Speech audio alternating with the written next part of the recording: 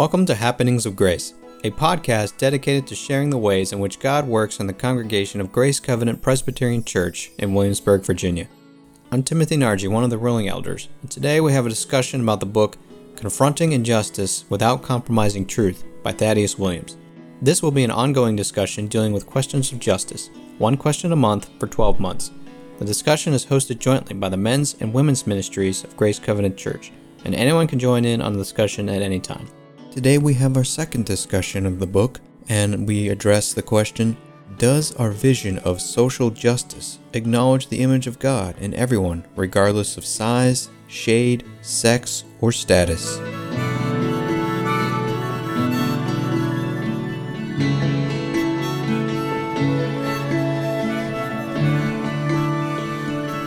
Thank you everyone for coming to our second month question discussion of this book. Shay reminded me I should tell everyone this is being recorded and will be uploaded to the website, so you know. So let me just open us some prayer and then Allie will kick it off. Lord, we thank you for this evening and bringing us all here. We pray that this discussion will be fruitful for each other and even for Grace Covenant and Williamsburg at large. Please help us to honor you in our discussion, honor you in the things that we talk about, for our edification, for the benefit of our neighbor, and of course for your glory. In Christ we pray. Amen.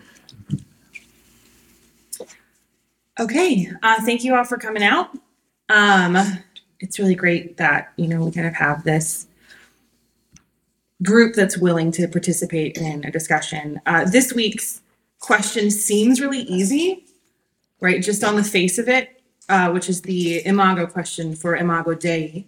Does our vision of social justice acknowledge the image of God in everyone, regardless of size, shade, sex, or status? Because Thaddeus Williams is a fan of three things technically: biblically sound judgment, alliteration, and Parks and Recreation. And we have all three of them in this chapter with the Halesworth reference on page 1, which warmed my heart as a similar Parks and Rec fan.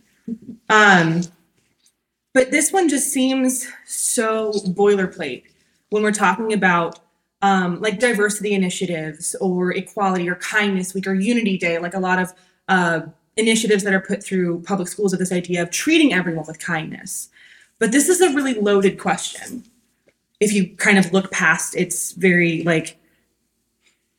seemingly simple language, right, of treat everyone the way that you want to be treated, which was, or what has been paraphrased as the golden rule, right? Do unto others as you would have them do unto you.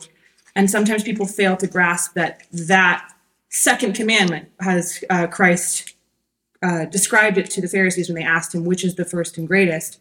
He said the first was to love the Lord your God with all your heart, soul, mind, and strength. And the second is like it, which is to love your neighbor as yourself, which you do unto others as you would have them do unto you. And I think people kind of escape the fact that second phrase is a paraphrase of the 6 remaining commandments. The first is a paraphrase of the first 4. How are we to love God? And the second is how are we to love our neighbor? And so in that very simple, do good to others, be kind kind of language, there is a commandment to follow the law. And so this, especially on the last section before Walt's story, which is really convicting if you guys read that, of a former white supremacist. There's a moment on page 25 where he talks about taking a moment to think of specific people who you disagree with the most and remind yourself that they bear the image of God. And just how convicting, especially for me, because I am 1, a sinner, and 2, a horrible person, understanding that people who I disagree with, people who I vehemently dislike in the very core of my being, are made in the image of God, deserve God's justice just as much as I do, could be recipients of God's love just as much as I am. And that's really hard sometimes to wrap your brain around, especially when it's people with whom you see literally nothing in common, people whose views you might see to be virulently opposed to the gospel. They are still in the image of God. And so that section for me was particularly convicting. Were there sections to you guys in that chapter that really stood out to you, that made you think? Anything? along those lines? Well, the section to which you just referred caused me to remember that, I have a Christian brother whom I've known for many, many years, and I knew him a long time before I knew his political opinions, of which we don't have much in common. And so whenever, particularly if I'm on social media, whenever I'm interacting with someone who's of a different point of view, I have felt the temptation to be snarky or whatever. But what I do now is I bring up a picture of this individual's face in my mind. And so I think, how would I speak to this person or in front of this person to this other person I'm interacting with? Or my friend who's a lesbian. Until she ended our friendship last year. But, so when I was interacting with people about sexual issues, I would bring her face to my mind and keep that before me when I would interact with someone to help me remember to be in this kind of mindset that he was talking about. Yeah. I found that really helpful. I was glad to see that this chapter had a definition of justice, which is to give to everyone what is their due. Or me, I would have put it in the first chapter, but I'm glad it made it in the second. But even at that, that's just a thumbnail sketch of what justice is. I mean, if we look to the scriptures, Romans says, if your enemy is hungry, feed him. And in 2 Thessalonians, Paul also wrote, he who does not work, neither shall he eat. So there's a lot more to it than just that simple statement, but at least it's a good start. Absolutely. Other thoughts about the chapter, things that stood out? Well, I underlined a couple parts. One thing I liked that he said on page 21 was talking about what's inside and outside the box. And he said at the very bottom of 21 something on the effect of, if you look at just what's inside the box, there's no grounding for equality or dignity or value. And I know so many people who discard the Christian worldview, but they're all for equality and dignity and value, but they don't realize that they're cutting down the tree whose fruit that they value by discarding Christianity. Anyway, that's just an aside. There's some other things I like to underline. It's nice to see that put out that well. Yeah. There have been, I've heard it from middle schoolers, it's kind of Be Kind Day or Be Kind Week or whatever. And they're asking their teachers, well, why? The teacher's like, well, because that's how you would want to be treated. Well, Christian kids would say, well, do unto others you want to do to you. That comes from the Bible. And the teachers are like, no, it's just how it should be, right? Yeah. And then what happens is the middle school, all they can do is evaluate the teacher or the adults around them and see if they are really being kind, right?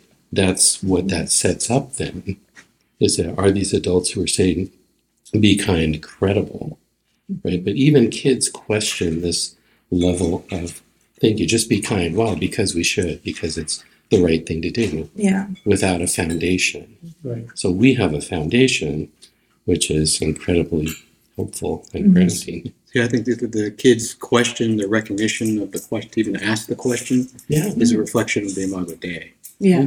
Right. Absolutely. Another thing about inside the box and outside the box on page 24 is we so often reduce people to one dimension.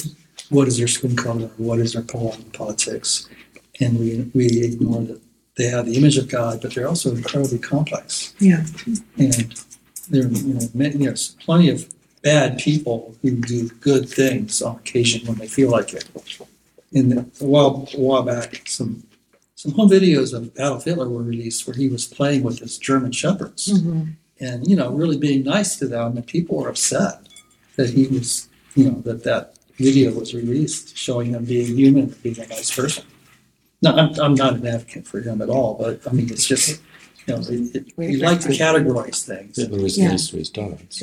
Well, I mean, you raise an important point. Yeah. And Thaddeus Williams also mentions this, looking at on page 24, he talks about famous examples of dehumanization, but just in that kind of category of looking at like the after effects of dehumanization, right? He says at the bottom of page 24, if you see people who disagree with you as the thing you disagree with first and image bearers second or not at all, then we aren't on the road to justice. We're on history's wide and bloody road to dehumanization. Yeah. And there is, I mean, an excellent but a really hard to read book called Less Than Human by the sociologist David Livingston Smith. He's not a Christian, but he has done his research when it comes to the efforts that people went to dehumanize. And just how in the most famous cases that we have, and Thaddeus Williams mentioned some of them, the Jim Crow laws, the Holocaust, the Rwandan genocide, Pol Pot, how almost all of them started with years of careful propaganda designed to make the undesirables something less than human. For instance, Hutu propaganda described Tutsis as cockroaches. And therefore, those are things to be killed. Those are things to be exterminated. Therefore, it's good to do this. It's good to therefore join in the genocide. Because if you kill the undesirable thing, you as the desirable thing are protected. But it has to start with seeing your enemy as something that is not human anymore. So that way the image of God is stripped from them. This was the language that was used in the Cornerstone speech given by Alexander Stephens, the vice president of the Confederacy, as to what he needed to have his members of that state view slaves as, and that way they could understand what they were fighting for. In the long examples leading up to Kristallnacht, and then later on in Nazi Germany, the propaganda showing people with stereotypically Jewish features as spiders, as rats, as things that had to be exterminated in order to be seen as safe. Like, that's the crucial step in any genocide, is dehumanization first. Well, you see that very clearly in the abortion debate. Yes. It's just a clump of cells. It's not, and they will, they'll go through, the people I talk to go through great lengths to ignore what science and what biologists say. If you don't agree with someone politically, it's not unusual to be told you're crazy, you're insane. And that's a step to stripping you of your human dignity. And so it's happening. It's around. And it's always happening to some degree in society, but we have so much tension in our society now, it's really ramped up. Yeah, where the people you disagree with are no longer human, or shouldn't have access to basic human dignity, or shouldn't listen to. Lesser level. Right. Thaddeus Williams in his appendices provides a lot of really good sources, but also specific arguments for things. And Appendix A is about abortion. And his first question is it a baby? And therefore, does the baby have the image of God? And just recognizing again how central dehumanization is. That we can't see people we want to mistreat as human, because once we do that, it's much harder to carry through with your atrocity, because you can't have them be human. You can't acknowledge that image of God in them. I mean, it's what Paulette, you said, like seeing the face, how crucial that is, and how much that has been stripped from a lot of social media interaction, because there isn't a face. There's a username. Like, has anyone gone on Twitter for more than 5 minutes and not want to just boil their own eyes out? Like, it's bad. You go to sites, you go to certain sites which you have family on, and you stick with that. Even some of those, but Yeah, I know.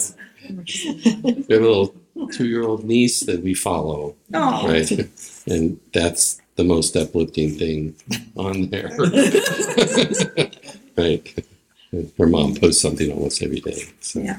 But I think, many Americans, on the abortion issue, pro-life issue, have, because of sonograms and science and all that, have seen the unborn child as a human, as a person. And there's been tremendous growth in that. And that is very good. So there's many people that won't deny that unless they're, I guess, far on the other side. So, yeah. That's an example of maybe progress in humanizing.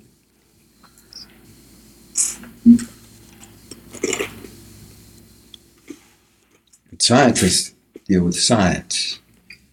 And when they get to what's a human, now they're not in their field.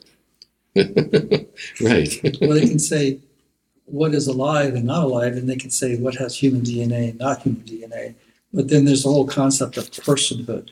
Yes. Yeah, but that's not science. And that's Right. not just an abortion issue. Separated from being human. Yeah. Yeah. Personhood. If you- That's very on purpose. Yeah, if you can separate someone from their personhood, then you can treat them as an object. So they might be technically human, but not a person. Therefore, they can be executed. But again, it's just careful dehumanization. Yeah, it's intentional. I think it's cool in our society that, a pilot, when he's talking about how many people are on board or on a ship, they say how many souls Yeah. are on board. And they do that unapologetically. That's really part of the language. There's so much in our culture from history about a Judeo-Christian view of humanity. And you mentioned that if you separate someone from the image of GI, the Greek, the Latin, Yeah. You can do things to them, but why is that? In the Roman era, it wasn't even a concept. So there was no need to take that step of separation before you enslaved somebody or did whatever you wanted to do to them. And so we're still, much of our society are still trying to erase even that concept.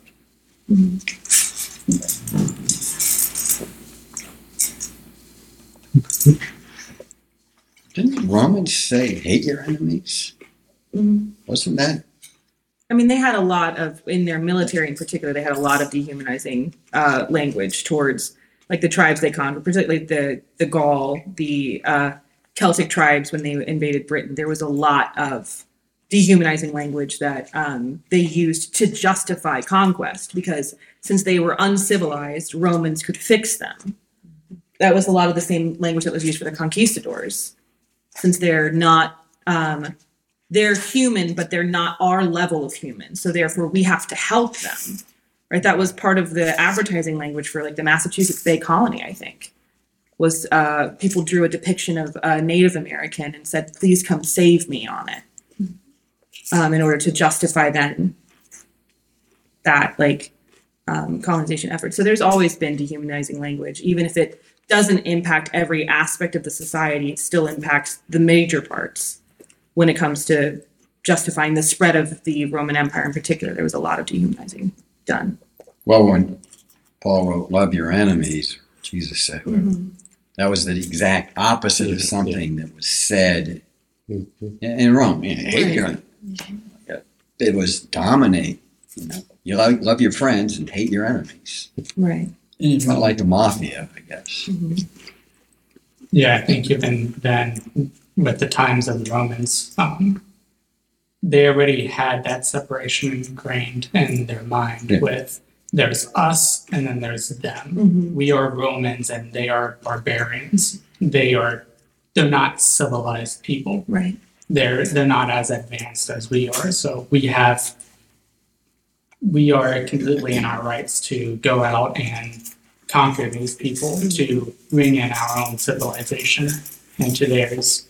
And I think that same type of mindset is definitely here in our modern society, because you see people that dehumanize others that disagree with them. They're basically saying there's us and then there's them, Right. and they have to agree with us 100%.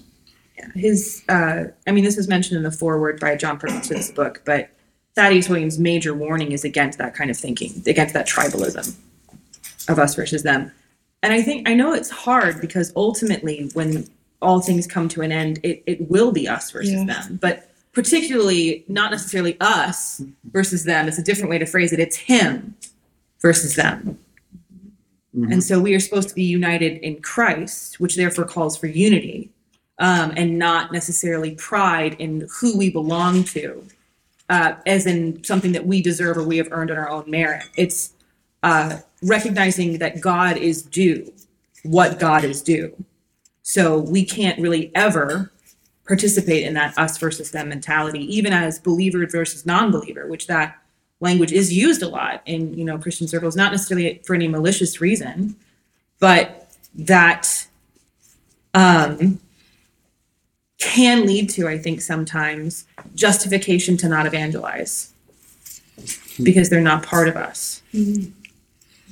Was the Cortez example in chapter 2 or 1? I read It's in both, Oh. yeah, but it's mainly explained in one. Yeah, but the whole thing there is money and power. That was it.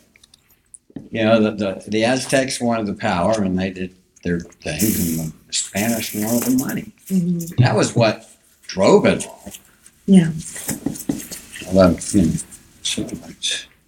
Yeah, so all three of these questions in part 1, which is the overarching question of Jehovah or Jezebel, all of them are really about idolatry. So the one for next session, which will be in November, and I will double check the date in Grace Notes. I think it's November the 9th, but I'll double check.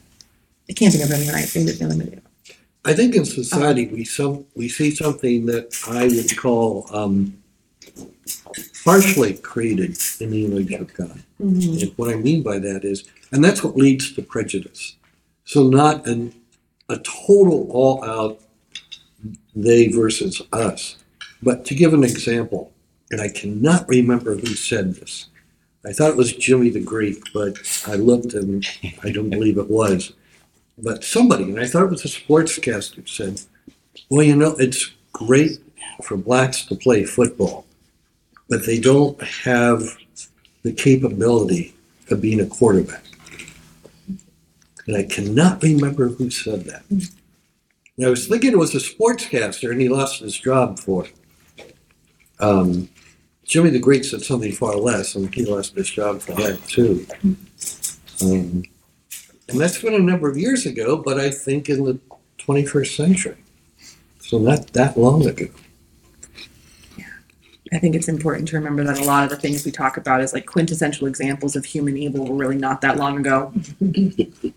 And then there's also that kind of casual evil as well, which is kind of casual dehumanization or leveling of people, the hierarchy of being.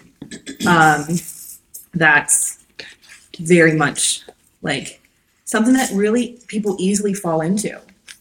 Like, I don't know why I do this to myself, but like going down in the YouTube comment section on like even like simple videos about like a guy cooking through Julia Child's cookbook or something, there'll be someone who makes a mistake in a comment and all the threads underneath it are about like their intellectual level. Sometimes they'll always be like, oh, I hope you don't breed. And that like mentality, how much that was echoed in the eugenics policies.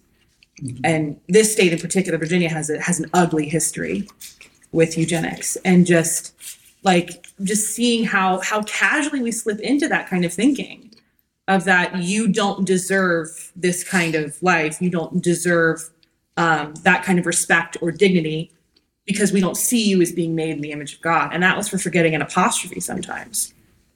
Like just how quickly we slip into that. It gets kind of scary with that too, because a lot of it is bots. Yeah. Sort of like mass post stuff, and it's nefarious because it's somebody doing that to influence people because they read it and now people start agreeing with it. It gets people exposed to that sort of idea. Mm-hmm. Yeah. So it's like, it's scary because there's someone out there, there are people out there who are actively trying to do that. Right. It's online radicalization is, I think, more prevalent than we maybe want to talk about, especially when you look at like algorithmic services, like for instance, TikTok, that'll just keep sending you stuff. And so if you work your way down into a rabbit hole that is tagged with a particularly nefarious hashtag, it will start sending you more of that because you've watched the one. And so it's how online radicalization happens a lot, and often happens without people realizing it, that suddenly they're on a thread that talks about women as not being real people, and calls for, action against those who disagree with you. And it happens on every slide part of the ideological spectrum, this kind of online radicalization. Well, it's an algorithm. It doesn't really know what side it's on. It just, Right. It's on all it just sides looks at all the time. stats and deep data and big data and all that stuff. Yeah. And it's very hard to avoid that type of stuff, especially on the internet. It's just everywhere. Yes. Well, another thing about the dehumanization, it runs in parallel with Darwinianism.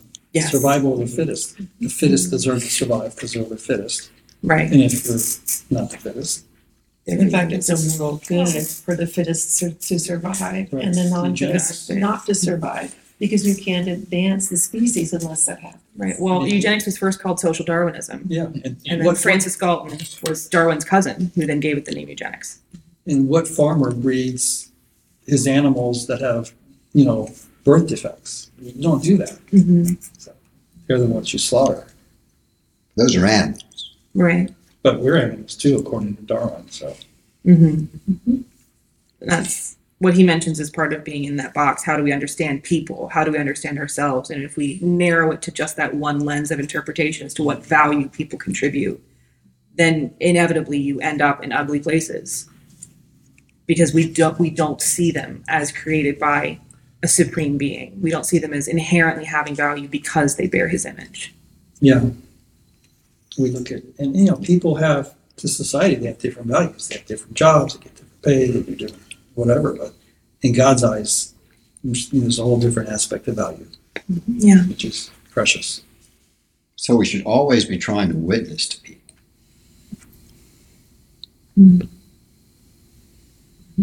Period. Yeah.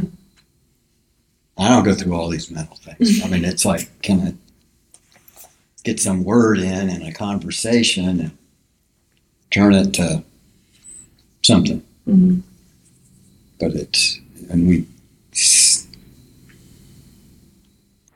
we're not looking, if you read the stuff about witnessing in the Word, it doesn't talk about the image of God. You just witness to people that saved, not saved, even you save James ends with, rescuing your brother from sin. You've erased a multitude of things. So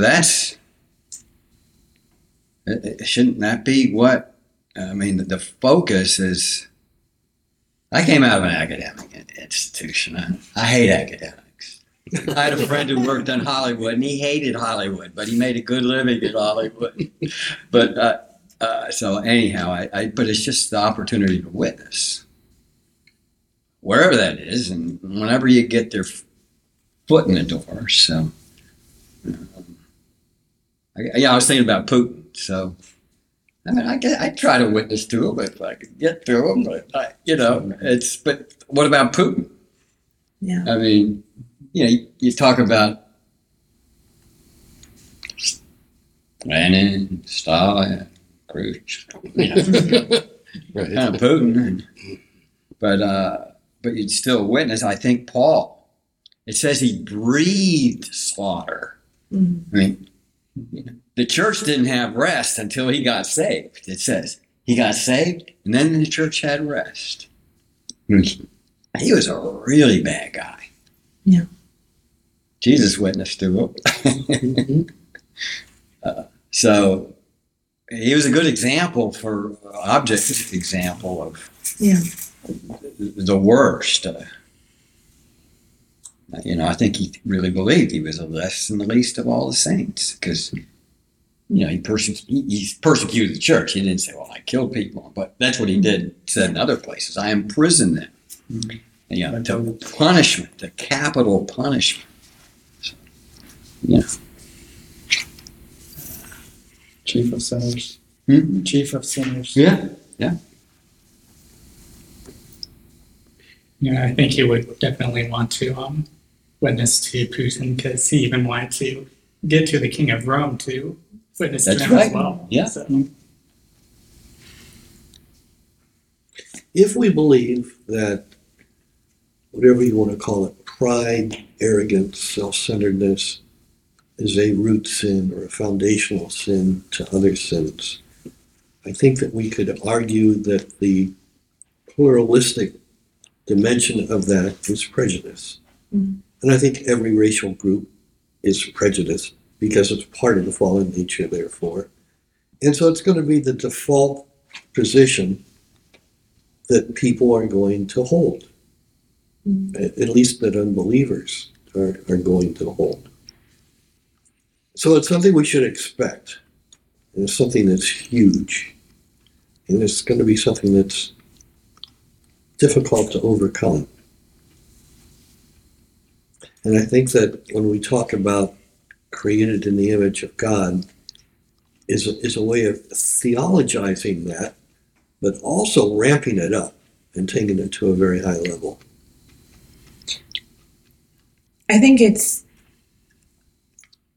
a really kind of complex mystery as to how we can view everyone as being created in the image of God and yet recognize that not everyone belongs to God.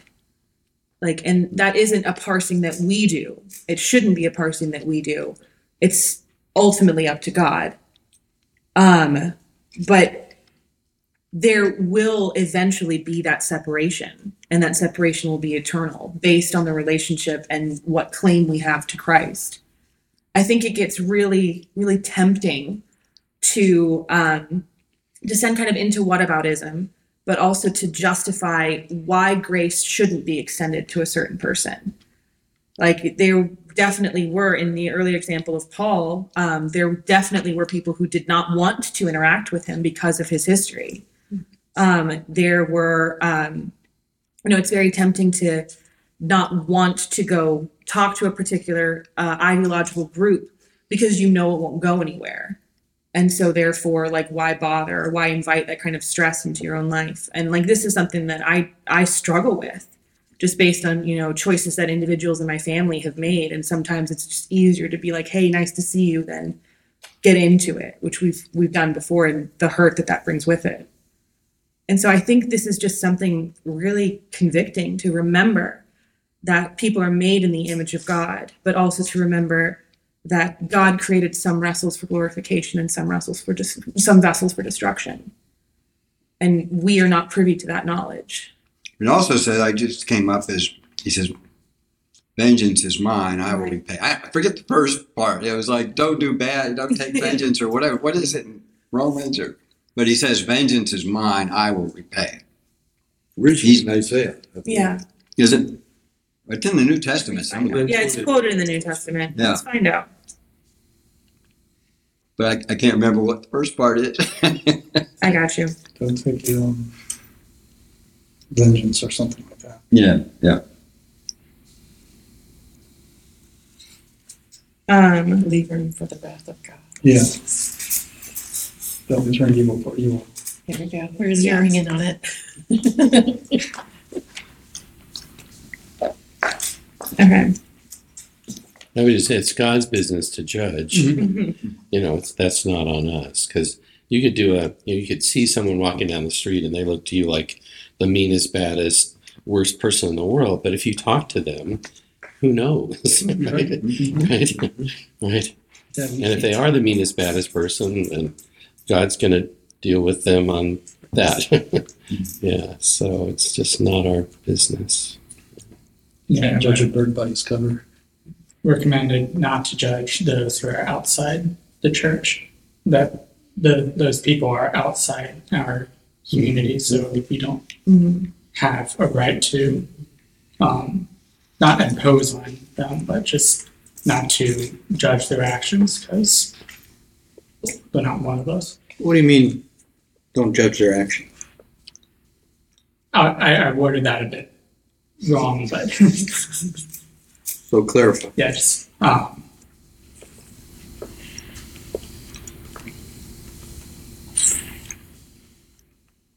Initially, the verse, sorry, to go back to that, it's from the Song of Moses. It's in Deuteronomy 32. It pretty much just says, vengeance is mine, and recompense for their time when their foot shall slip, for the day of their calamity is at hand, and their doom comes swiftly. Yeah, it's dearly beloved, avenge not yourselves, but rather give place unto wrath. For this written, vengeance is mine, I will repay. Romans 12:19. Yeah, that's the New Testament quotation. But Sorry to interrupt, Elijah. I was just like, I found it. So, did you want? Is what you're trying to say is that you're expecting people to be sinners? Yeah, I expect them to be sinners. You don't expect them to be godly because they're not in the church. They're not of the church community. Also, you shouldn't be passing wrath, as that verse says, on them, because that's God's job, not ours. On a salvific purpose? Well, or our battle is not against flesh and blood, but against the rulers and powers and authorities of the spiritual realm. So we shouldn't be making war against. You say judge actions, are you talking about when people do? Did I say judge actions? I think so, yeah. That's what you were saying, yeah. Because like we have, Well, I did we write have, it wrong, so. we have God's standard, which is scripture. So we're encouraged to judge people's actions. So you have to judge people's actions based on the standard, which is God's law. So prejudice is I'm going to judge you based on how you look. But if I see you robbing a convenience store, that's you're stealing. So I'm judging your action, but I'm not saying you're now going to hell. I don't have the right to say that, because that's up to God. It's our business to witness to the person. Yeah. So going back to what Dan was saying, if you combine the two, you have to tell them the good news, but good news isn't good news without the bad news. If you don't tell them you're a sinner, you're sinning, just like I am. I'm a sinner. If I don't repent, then I'm destined for a certain place. Yeah. Right. Because I was headed to hell before I came to Christ, just as you were. Yeah. Right. You can't get the person to that point if you don't say, okay, I'm judging your action, which is you just did a heinous sin, and God will judge you for that. So you have to say this is wrong before you can show them what's right. Well, that takes maturity, a lot of maturity and love, and the help of the Holy Spirit. Yeah. Because you have to walk into those situations loving that individual and hating the sin.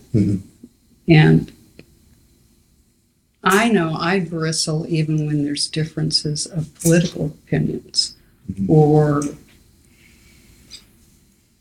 where I am in my walk where somebody else is in their walk. And I'll give a dumb illustration. There was someone, in my opinion, who was highly religious and hurting people in the group of teachers that I taught with. And she would always come in railing every day. And because of that, it was giving a bad image of Christianity. That was what she was known for, was always on everybody's case about everything.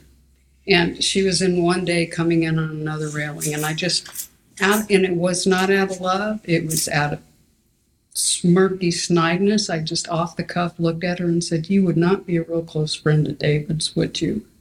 And then walked out. And I was talking about, and she knew what I was talking about, King David, who was a sinner, blah, blah, blah. And it made perfect sense to her. And then my friend, who was a very godly person, it just shut her down. And she didn't know how to turn. But I didn't do it in love. And it was such a quick thing that only if you were sharp, walking in love, would you have even picked it up. And my friend, who was a very godly, loving woman, walked in. She goes, "That wasn't very loving, was it, Lori?" No. And I went back and apologized to her personally later. But all of that can happen so quickly. There probably was a very godly, kind, loving, helpful way to have worked in that situation that God would have provided had I asked him, instead of just gone out with my opinion and my judgment and my feelings and all that human stuff. So the maturity that it takes to keep your eyes on your own paper, take a breath, walk in love, because those things happen all the time now in every conversation, even within your friends. You can walk into a group and say, I just got a COVID shot. And say, well, I've never got one. All of a sudden, there it is.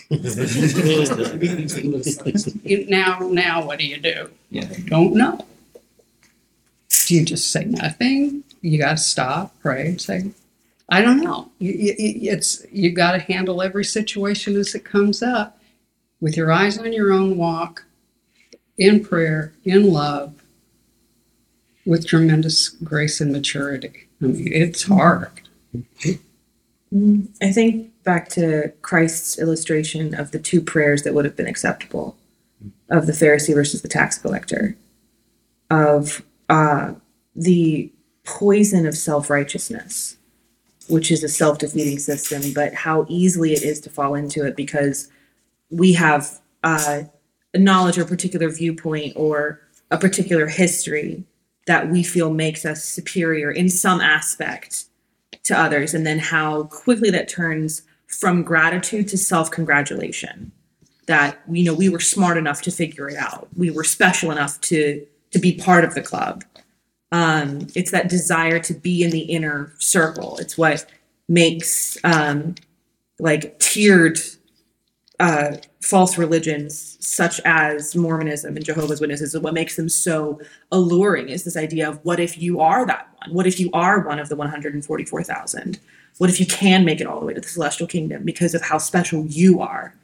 And just ultimately how that can't be our standard because what all of us deserve is hell. And yet it's that dichotomy again of being made in the image of God and yet not belonging to God. Like, well, belonging to God, but not in a way that works its way toward reunion and restitution or like understanding what has been covered for us by Christ. It's that weird, like, how do we walk both those things? It's that, you know, Martin Luther phrase of like simultaneously justified and sinning.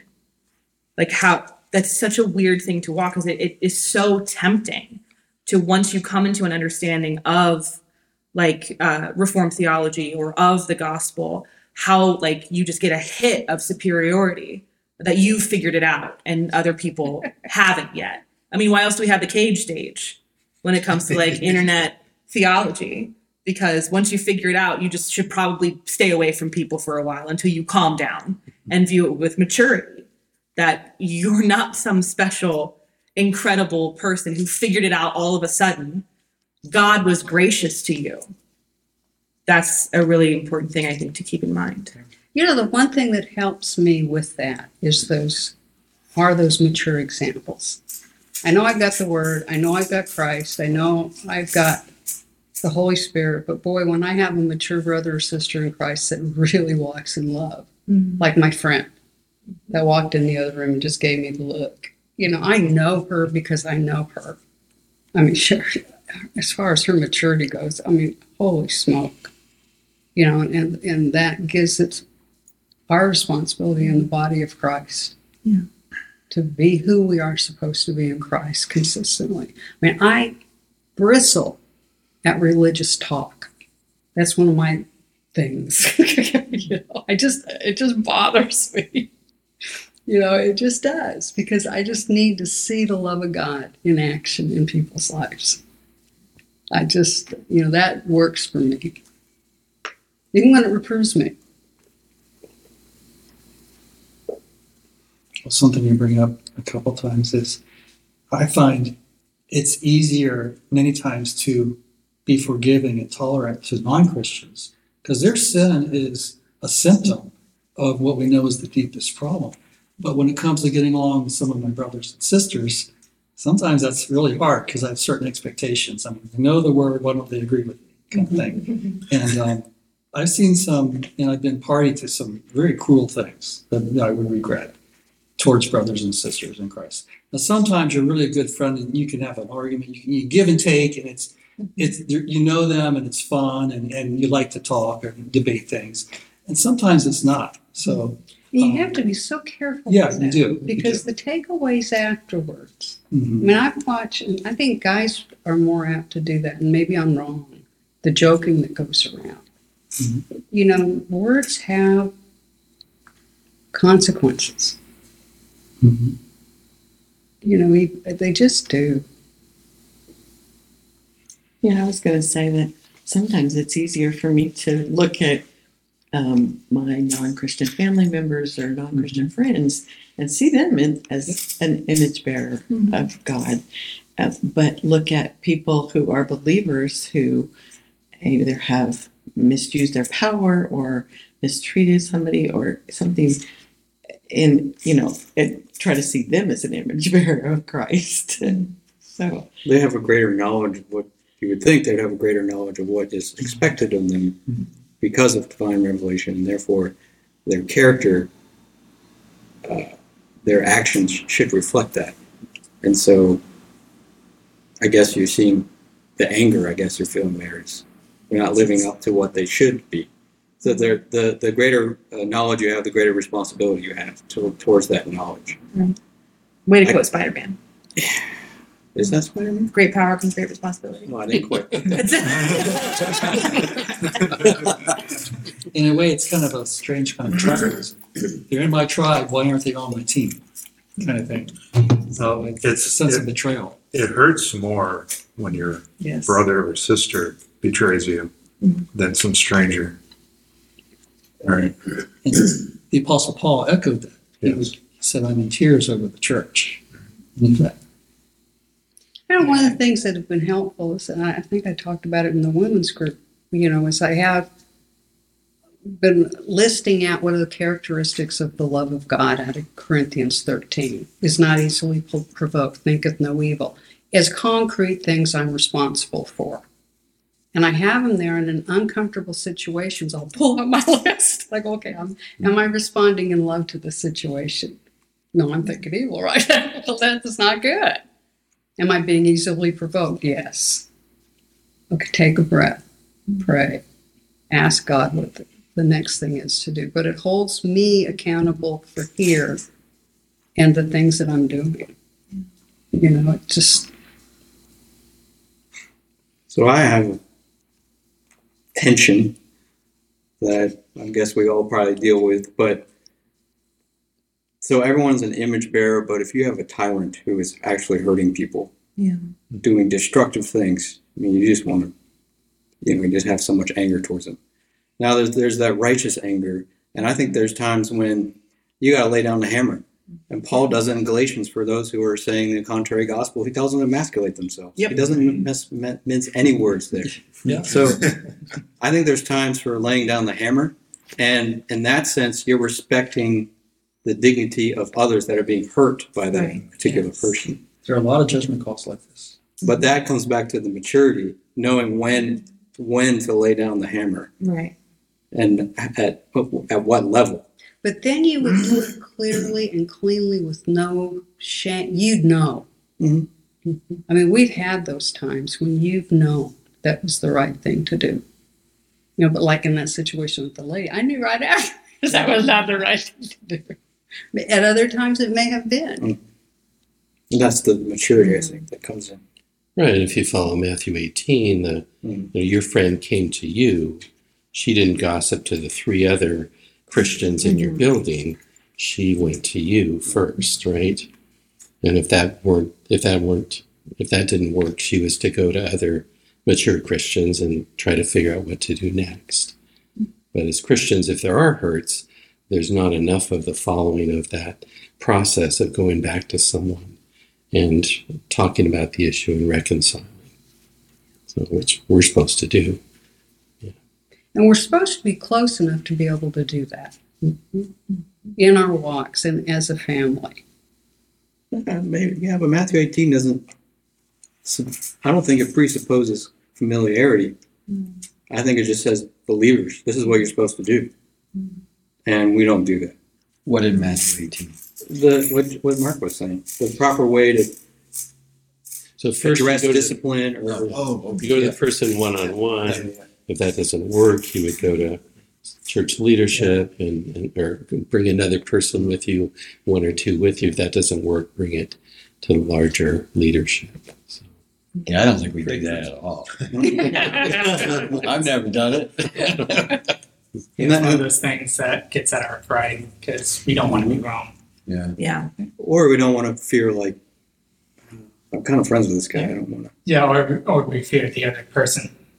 Yeah. Yeah. You'd rather go to the authorities and discreetly And have so, them take care of it. and if they're truly in the wrong and you're too afraid to say something to them, then you're actually not respecting them Right. Yeah. because you're not correcting them for their own benefit. Yeah. Faithful are the wounds of a friend. Mm-hmm. It takes only a good friend will confront you if your breath is bad or things like that.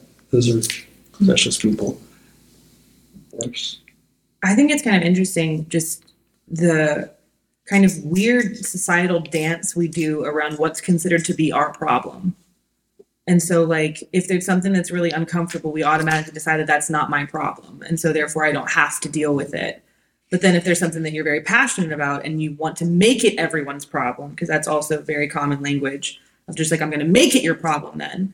And just that, how eager we are to accept responsibility when it shows that we are good and gracious and smart, and how quickly we are to separate ourselves from any kind of error when it's proven that that is, a faulty logical conclusion to arrive at. I think it's really fascinating, but it's also something I'm guilty of, just because I'm a human and therefore a sinner, of looking at like signs when I have been right about something and just like wanting to show that to everyone and being like, see, I was right. And then when I was wrong about something, just being like, oh, okay, never mind. Like that's, y'all don't need to know that. But I was really tired. And so there's always a reason. There's always some kind of justification as to why I can't accept responsibility for the error. I can only accept credit. And I'd like to think I'm not the only person in that sort of really hypocritical state of existence. But I think that's one of those really hard things to parse out is, how do we do this without sinking into hypocrisy?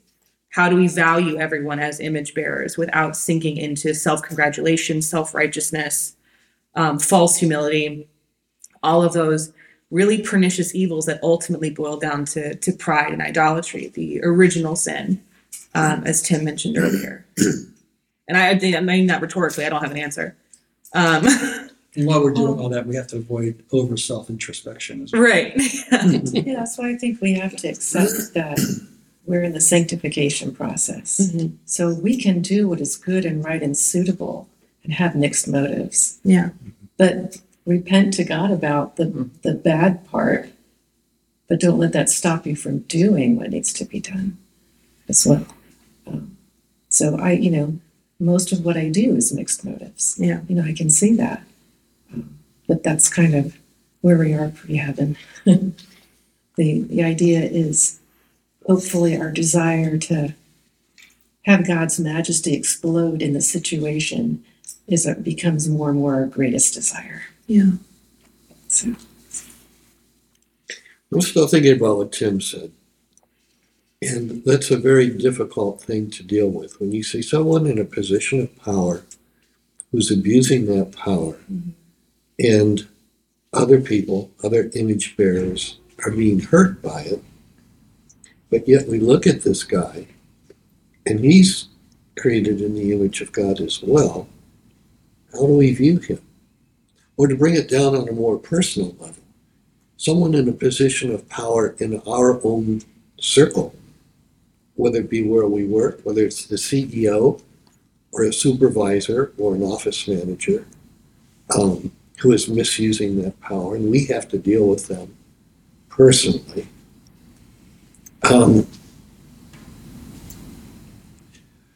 We can talk about, it takes a lot of maturity. Just to tweak that a little bit, it takes a lot of wisdom. And courage. What's that? And courage, I think. Mm-hmm. Yeah. And I've been spending a lot more time in the book of Proverbs than I have for a while.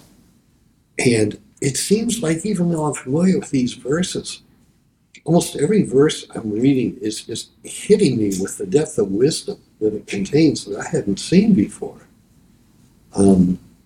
It's a great resource.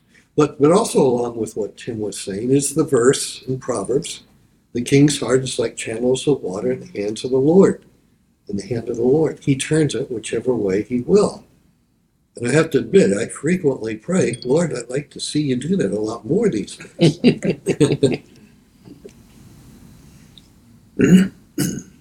What if he does?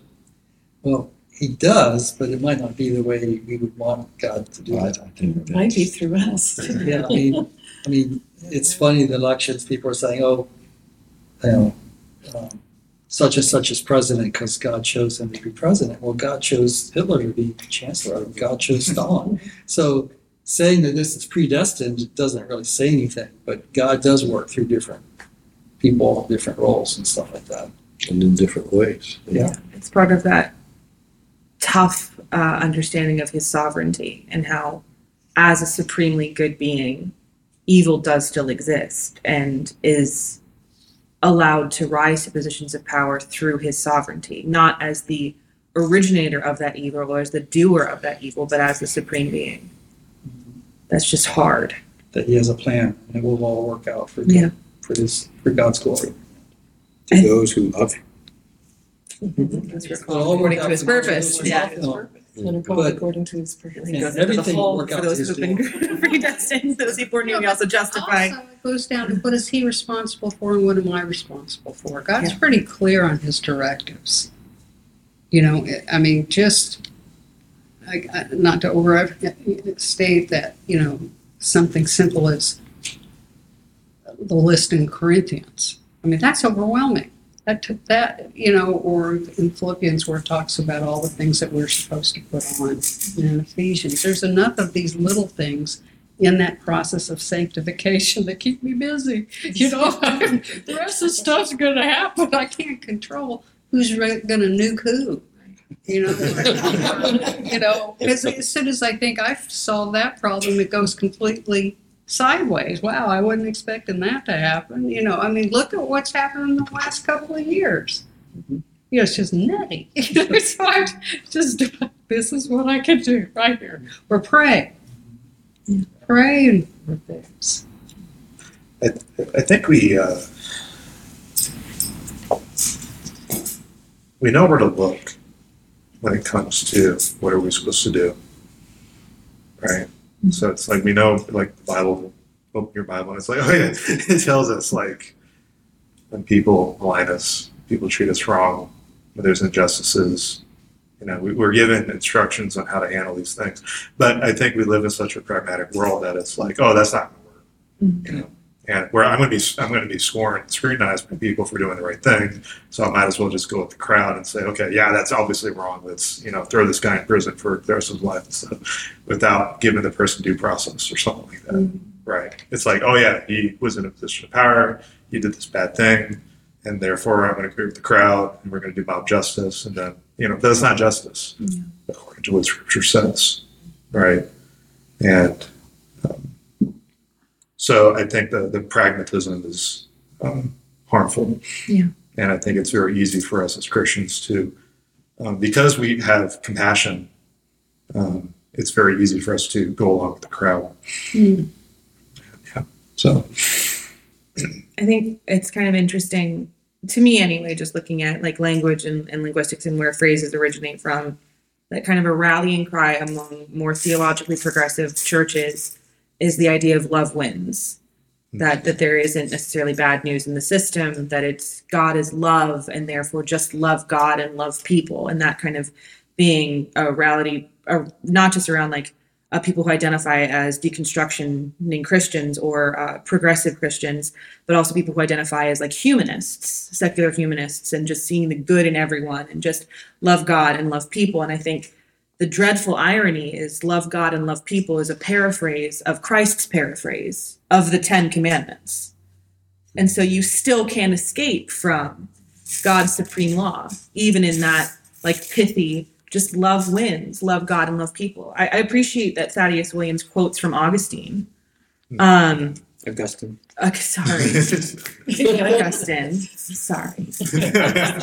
Sorry. You got German. Wie geht's, ja? Of course I do. I know. What page? But it's on page 22. And he talks about the famous Sermon on Love. And so it says near the middle of page 22, in a sermon on love, he attempted to sum up the entire Christian ethic with the famous line, "Love God and do what you want." But if I treasure God as God, that first affection should recalibrate all my other affections, my other wants. I won't want to lie to you since you bear the noble image of the God I love most. I won't want to steal your stuff or your spouse because you carry the unique image of the God I love most. I won't want to exploit you as a means to my own selfish ends since you are made in the irreducibly valuable image of the God I love most. Love God, the ultimate other, and you will give those who bear your beloved's image the respect they are due. So love God and love people is not just a get out of jail free card of just letting people do whatever they want. Loving God comes with criteria. And that therefore recalibrates everything else. If you love God as you were called to in the first and greatest commandment, that will spiral into how you love people. Right. Another way to put it is you can't divorce truth from grace. So if you're just giving grace, Christ was full of both truth and grace. Yeah. They need both when you're loving God and loving people. Yeah, it's that very famous example of the woman caught in adultery, which first of all, where's the man? Second of all, he who is without sin cast the first stone. And some people see that as like, well, then, we can't judge anyone. But there was one being there who could have thrown stones. It's the one saying that. And who then said, now go sin no more. Now go and sin. Neither do I condemn you, but now go and sin no more. So both. Yeah. Jesus the same way, said, you cannot separate truth from love. If there's love without truth, it's not genuine love. it is, right. 1 John, if you love me, you'll keep my commandments. Yeah. So Well- he's real clear. Well, I'm thinking how we treat other people. Yeah. If we say we're treating them lovingly, but it's not in truth, if we separate love from truth, that's not genuine, at least biblical love. Something else. And that's the whole problem with neo-evangelicalism and what's come after that. One of the early pastors of this church, Bob Hopper, had a 2-axis quadrant. Yes. He had the axis of love and the axis of, was it truth or? Truth and grace. Yeah. And one was like legalism, and then what was the other one? Well, if you think of the quadrants, Yeah, quadrants. high truth, positive, negative, low grace. Those are truth bombs. You're an evil homosexual, goes my nuclear bomb on you.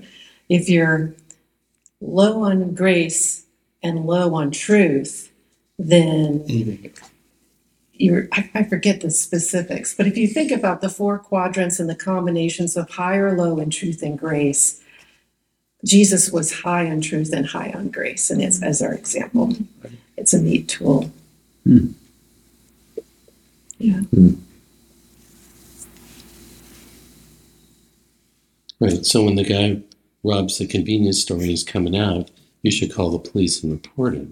Right? Because that's truth. It's loving to. Yeah, that's right. Because if there's justice, God in himself. if there's justice and he's sitting in jail, he may be able to deal with his soul. Or if you're big, strong, you got a man stop Tackle him. Tackle him. Love the owner of a convenience store if I stop him. Yeah. Don't forget the convenience store owner. Yeah. Right. Yeah, that's what I'm saying. Yeah. Right. Yeah. Because I'm loving him by stopping the crime. Like, yeah, he may have good intentions because he may be trying to feed his family. And that's one way he can get money or whatever. But it's like you're stealing money from this guy's family, so it's not. Are you guys the Kurt's morality scale? I don't know if I'm saying his name correctly. There's this like hypothetical situation of a man called Heinz whose wife is dying. Mark is nodding, so I'm not crazy. And depending on how mature a person is, their answers will be different because there's nuance that's added where Heinz's wife is dying and there's a medicine that will save her. And there's one doctor in the town who has the medicine, but he is purposefully charging way too much money for it. And so Heinz steals the medicine to save his wife. Did he do something wrong? And then you kind of get a wide variety of like questions and answers of like people being like, yes, he stole. That is clearly against the 10 Commandments. He stole something that wasn't his. But then there's the question of what was the doctor doing? If the doctor was knowingly charging too much for the medicine on purpose, isn't the doctor also stealing from his community? And so there's like a lot of questions that come with that, which ultimately boils down to both Hines and the doctor need God. That's where we should be. It's where we have to It's end. the same principle as lying to the Nazis as you're a Jew in your attic. Yeah. Yeah. It's like the, Get into the ethics and yeah, it's like it's, But I think the difference with that is that in a just society, you can go to the authorities and be like, hey, this is happening. Right. As opposed to Nazi Germany, they are the authorities who are, Right. so it's, I think that's there's an appeal that you can make at least make an appeal first right. Well, there's before you condone Yeah. thievery or, I'm sorry. no, we were talking. I've actually talked about that with many people. And I Yeah. think that it's important to realize there's a hierarchy of basic human rights. Mhm. Property rights are important, but the right to life is probably one of the very highest rights. Yeah. And so, like the illustration I use is someone is trapped in a burning car, and this other person has a crowbar, and you can get them out with a crowbar, but he won't let you go into his garage to grab the crowbar. Well, I'm going to go in the garage and get the crowbar. I mean, because that person's right to life is more important than this right to property. Mhm. So there's speech, association, all these rights that we, through the Judeo-Christian heritage, we recognize. Yeah. And the right to life is right up there. And so there's a hierarchy that needs to be thought through, and most people have. I think it's always that important question of discerning the difference between legal and moral. How there are things that were legally allowed that were evil, Mhm. but on all accounts of an earthly justice system were perfectly legal, and therefore you were breaking the law if you didn't follow an immoral command. And so, like, understanding that there is that difference between legal and moral, because our law that we should follow comes from God, who marries both of those things perfectly as the one righteous being. That legal and moral in his system coincide. Just because you can do it legally doesn't mean you should do it, Right, and vice versa. right. So that's a nuance a lot of people miss. I Mhm. think. Corey Ten Boom's family. It's a good example of that. Yeah. It was illegal to Right. hide, or even be with the Jews, Mm-hmm. but was it morally right to Right. try to save them? and then with that moral question, is Rahab justified in lying about where the two spies were? Yeah. If I remember correctly, she's in the Hall of Faith, so she was completely justified. Yeah. In lying. She's in the And genealogy of lying Christ. is- She's one of 5 women mentioned in the genealogy of Christ. Well, not everyone mentioned there did everything right, but I'll certainly agree that she did the right thing. 'Cause Yeah. I think we're called to obey the law of God with a heavy dose of respect to the law of man as well. But the law of God is clearly superior. I mean, I think it all boils down to the point that people around the circle have been making again, which is that maturity, that understanding of who you are in relation to God, what was done for you, and now what you can do for others. And understanding that, again, that hierarchy of authority that you mentioned, that there is a law that is higher than others.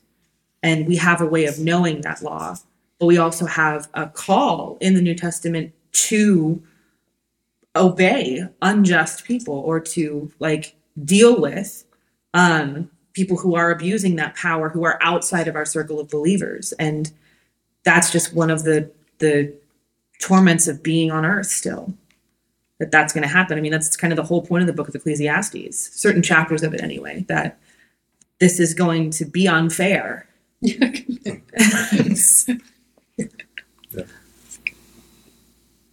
Like one of the things, 2 or 3 witnesses have to witness something before you can bring a charge against that person. That's at least how it was in the Old Testament, and which means people get away with stuff.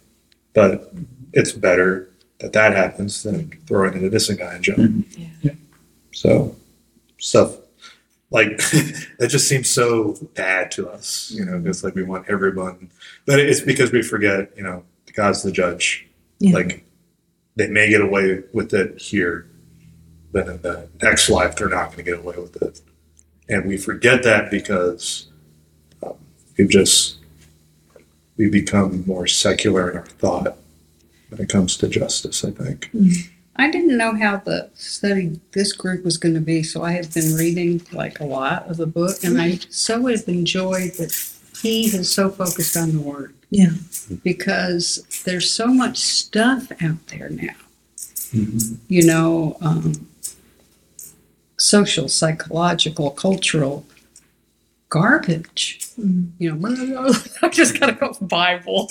You know, what does the word say? And even within theological discussions, it's no, Bible. What does it say?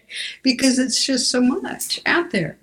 You know, and so I appreciate his simplicity and the focus on, okay, well, what does the word say? You know, so I've really enjoyed that about this book. And when Jesus was being tempted by Satan in the wilderness, he didn't spat out opinions and he quoted scripture, he quoted commands from God.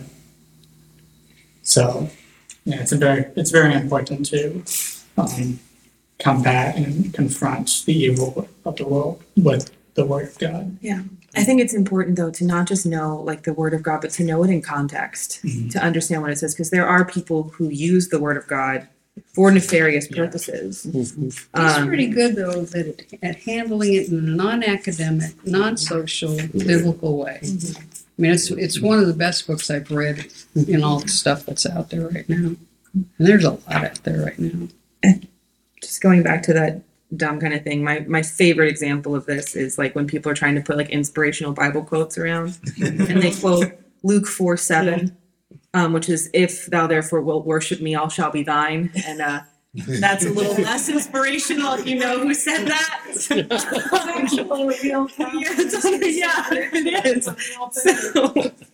Yeah, so it's important to know the word, but also to know the word in context. Yeah. So Who said it? Satan is part of this Yeah. It's not the one we should be listening to. Right. Jesus quoted the word, and he, of all people, was the word. I mean, Yeah. if anyone didn't need to do that, he's still doing it. Big one I see all the time is Jeremiah 29, Yeah. Oh, Yeah. constantly. but trying to Sometimes be with he's right. grace. It's like, Sometimes he's it right, but Yeah, sure. it's like, yes, it in a sense that does apply to you, but in the much broader context, no, that does not at all apply to you. Stop. Yeah. Well, we had their earlier example today where someone quoted Romans 8:28, and then what follows that though? For those who he foreknew, he also justified. Those who he justified, he is. Yeah, it talks about the atonement. It's not about getting what you want. Even apart from Christians ultimately benefiting, it's all going to work out for God's glory, which Right. by definition is for good. That's what I was. Yeah. No, we understood. It's just very easy to take that one out of context. But this all leads back to so many Christians don't know the word, not Yeah. that I know it great, and they're not taught, and they're just flowing along. We're all like fish in an ocean of culture and worldview, and so they don't know these nuances. They don't know this verse is it needs to be interpreted with these other verses. They don't know the Christian history. They don't know how we got to where we believe in human rights today and freedom of religion. I'm talking to someone about Christian nationalism and how Christian nationalism is spreading is really bad. And there's certainly bad things to that. I don't think I'm a Christian nationalist, but I mean, yeah, how you define things. I mean, if you could write your definitions on that one. if you could write your own dictionary, you can make anything true. But it's just a lot of people not thinking through things out there and not being informed by wise people in the past. Yeah, but we have to remember we were right. If we feel like we've at least gotten somewhere in some place, that we were right where they were. Yeah. I mean, and other people are much further down than us. I mean, it's a wonder we got anything figured out. Seriously. Seriously? I'm eternally grateful. Yeah. Just my history with theology is not pretty, and so just that like sense of what I know now is not because I'm like super smart or anything like that, because I very much am an idiot. It's understanding that God is good.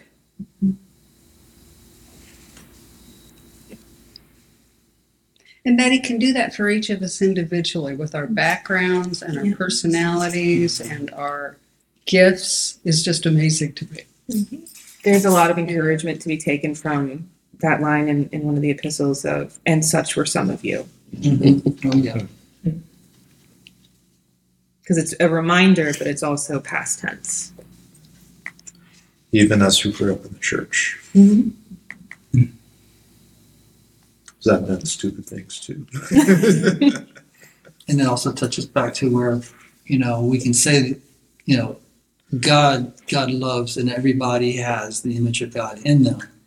But it's a true fact that someone who doesn't have Christ is missing something important, and we need, that doesn't make them a lesser person. That might make them a target for loving evangelism. Like you mentioned the Massachusetts advertisement about Indians. I don't know in what spirit that was done, but it is a true statement. If I say we should consider sending missionaries to India because they need them, that doesn't mean that I'm demeaning them over there, but it means we're valuing them. But it could be said in a very demeaning way as well. I think that's one of the difficulties with looking at the history of evangelism and how strongly it's tied to colonialism and how sometimes those ideas got mixed and for the worse. But that doesn't mean that evangelism was unimportant or was something wrong to do. So we mentioned Cortez a few times. We can trace our family line all the way to Cortez, which is kind of it's kind of fun. So we're offended. How dare you? Even Cortez's family can be redeemed. Yes.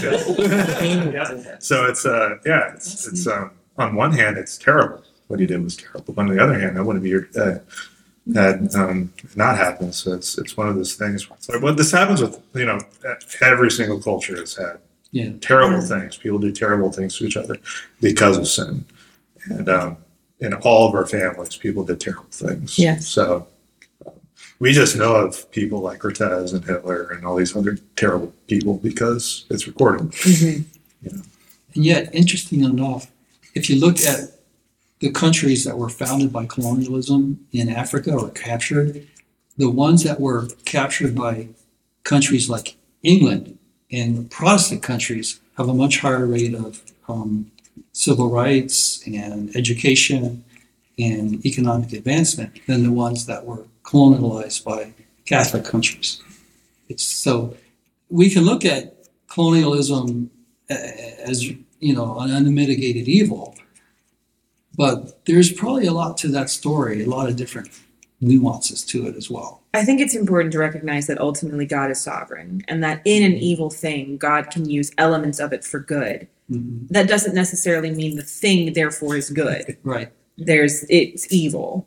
But there are things that were in that system that God used to his glory. But even if they were birthed in situations of extreme injustice, when people did not view other humans as made in the image of God. Yeah, I mean, there's the colonialism like Cortez, and there's colonialism like India, and there's colonialism like the Philippines. I mean, there's it's a very broad spectrum. And even within those movements, there are people all over the board. There are good people that were sent by the government to those colonies who did good, even though they weren't part of the original. They didn't have the perspective of the evil side of colonialism. So it's never all black and white. No. And colonialism isn't a good or bad thing. It's just something that happens. It's a culture interacting with another. One has some things that the other culture finds fascinating and better than what they have in their own culture, so they integrate it. However, at times it can be malicious, and it's just a culture trying to take out another one. It can be, it often was. Yeah. The military and all that sort of thing. It's the human history's messy, that's for sure. Yeah. And like even just a couple of years ago, a missionary was trying to go to an island of people who are known to be, it was a small island. There was actually no modern world contact, Mhm. and he was killed on the beach. And a lot of people were like, that person had no business being there trying to reach these people for Christ. And you know, and this was like 4 years ago. Do you remember that? And he was roundly criticized after his death for trying to reach them for Christ. Yeah, I think that was North Sentinel Island. Yeah, off of India. Yeah. Very small example now. There have been several attempts to get missionaries in there, but the Indian government has blocked outward contact by Right. literally everyone. And so the secular world looks like that's okay. And the Christian world looks like those people are going to hell without Christ or without good medicine and you know, all the other things that human flourishing God loves about. So.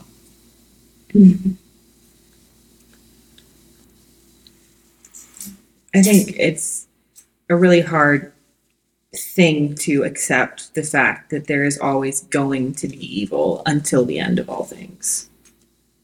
And that is like sometimes really heartbreaking, and it's really tempting to see that as in a view of despair, then therefore why do anything? Because if God's going to work it all out anyway, then what's the point of me doing things now? But we are actively called to engage with one another. We are actively called to confront injustice, to do justice to one another, which therefore means confronting injustice.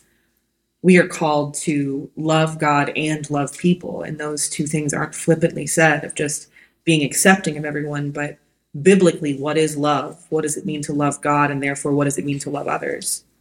And so I think sometimes there's comfort in that things won't be worked out, but I can do what I can with what I have been given. And that'll have to be enough for now.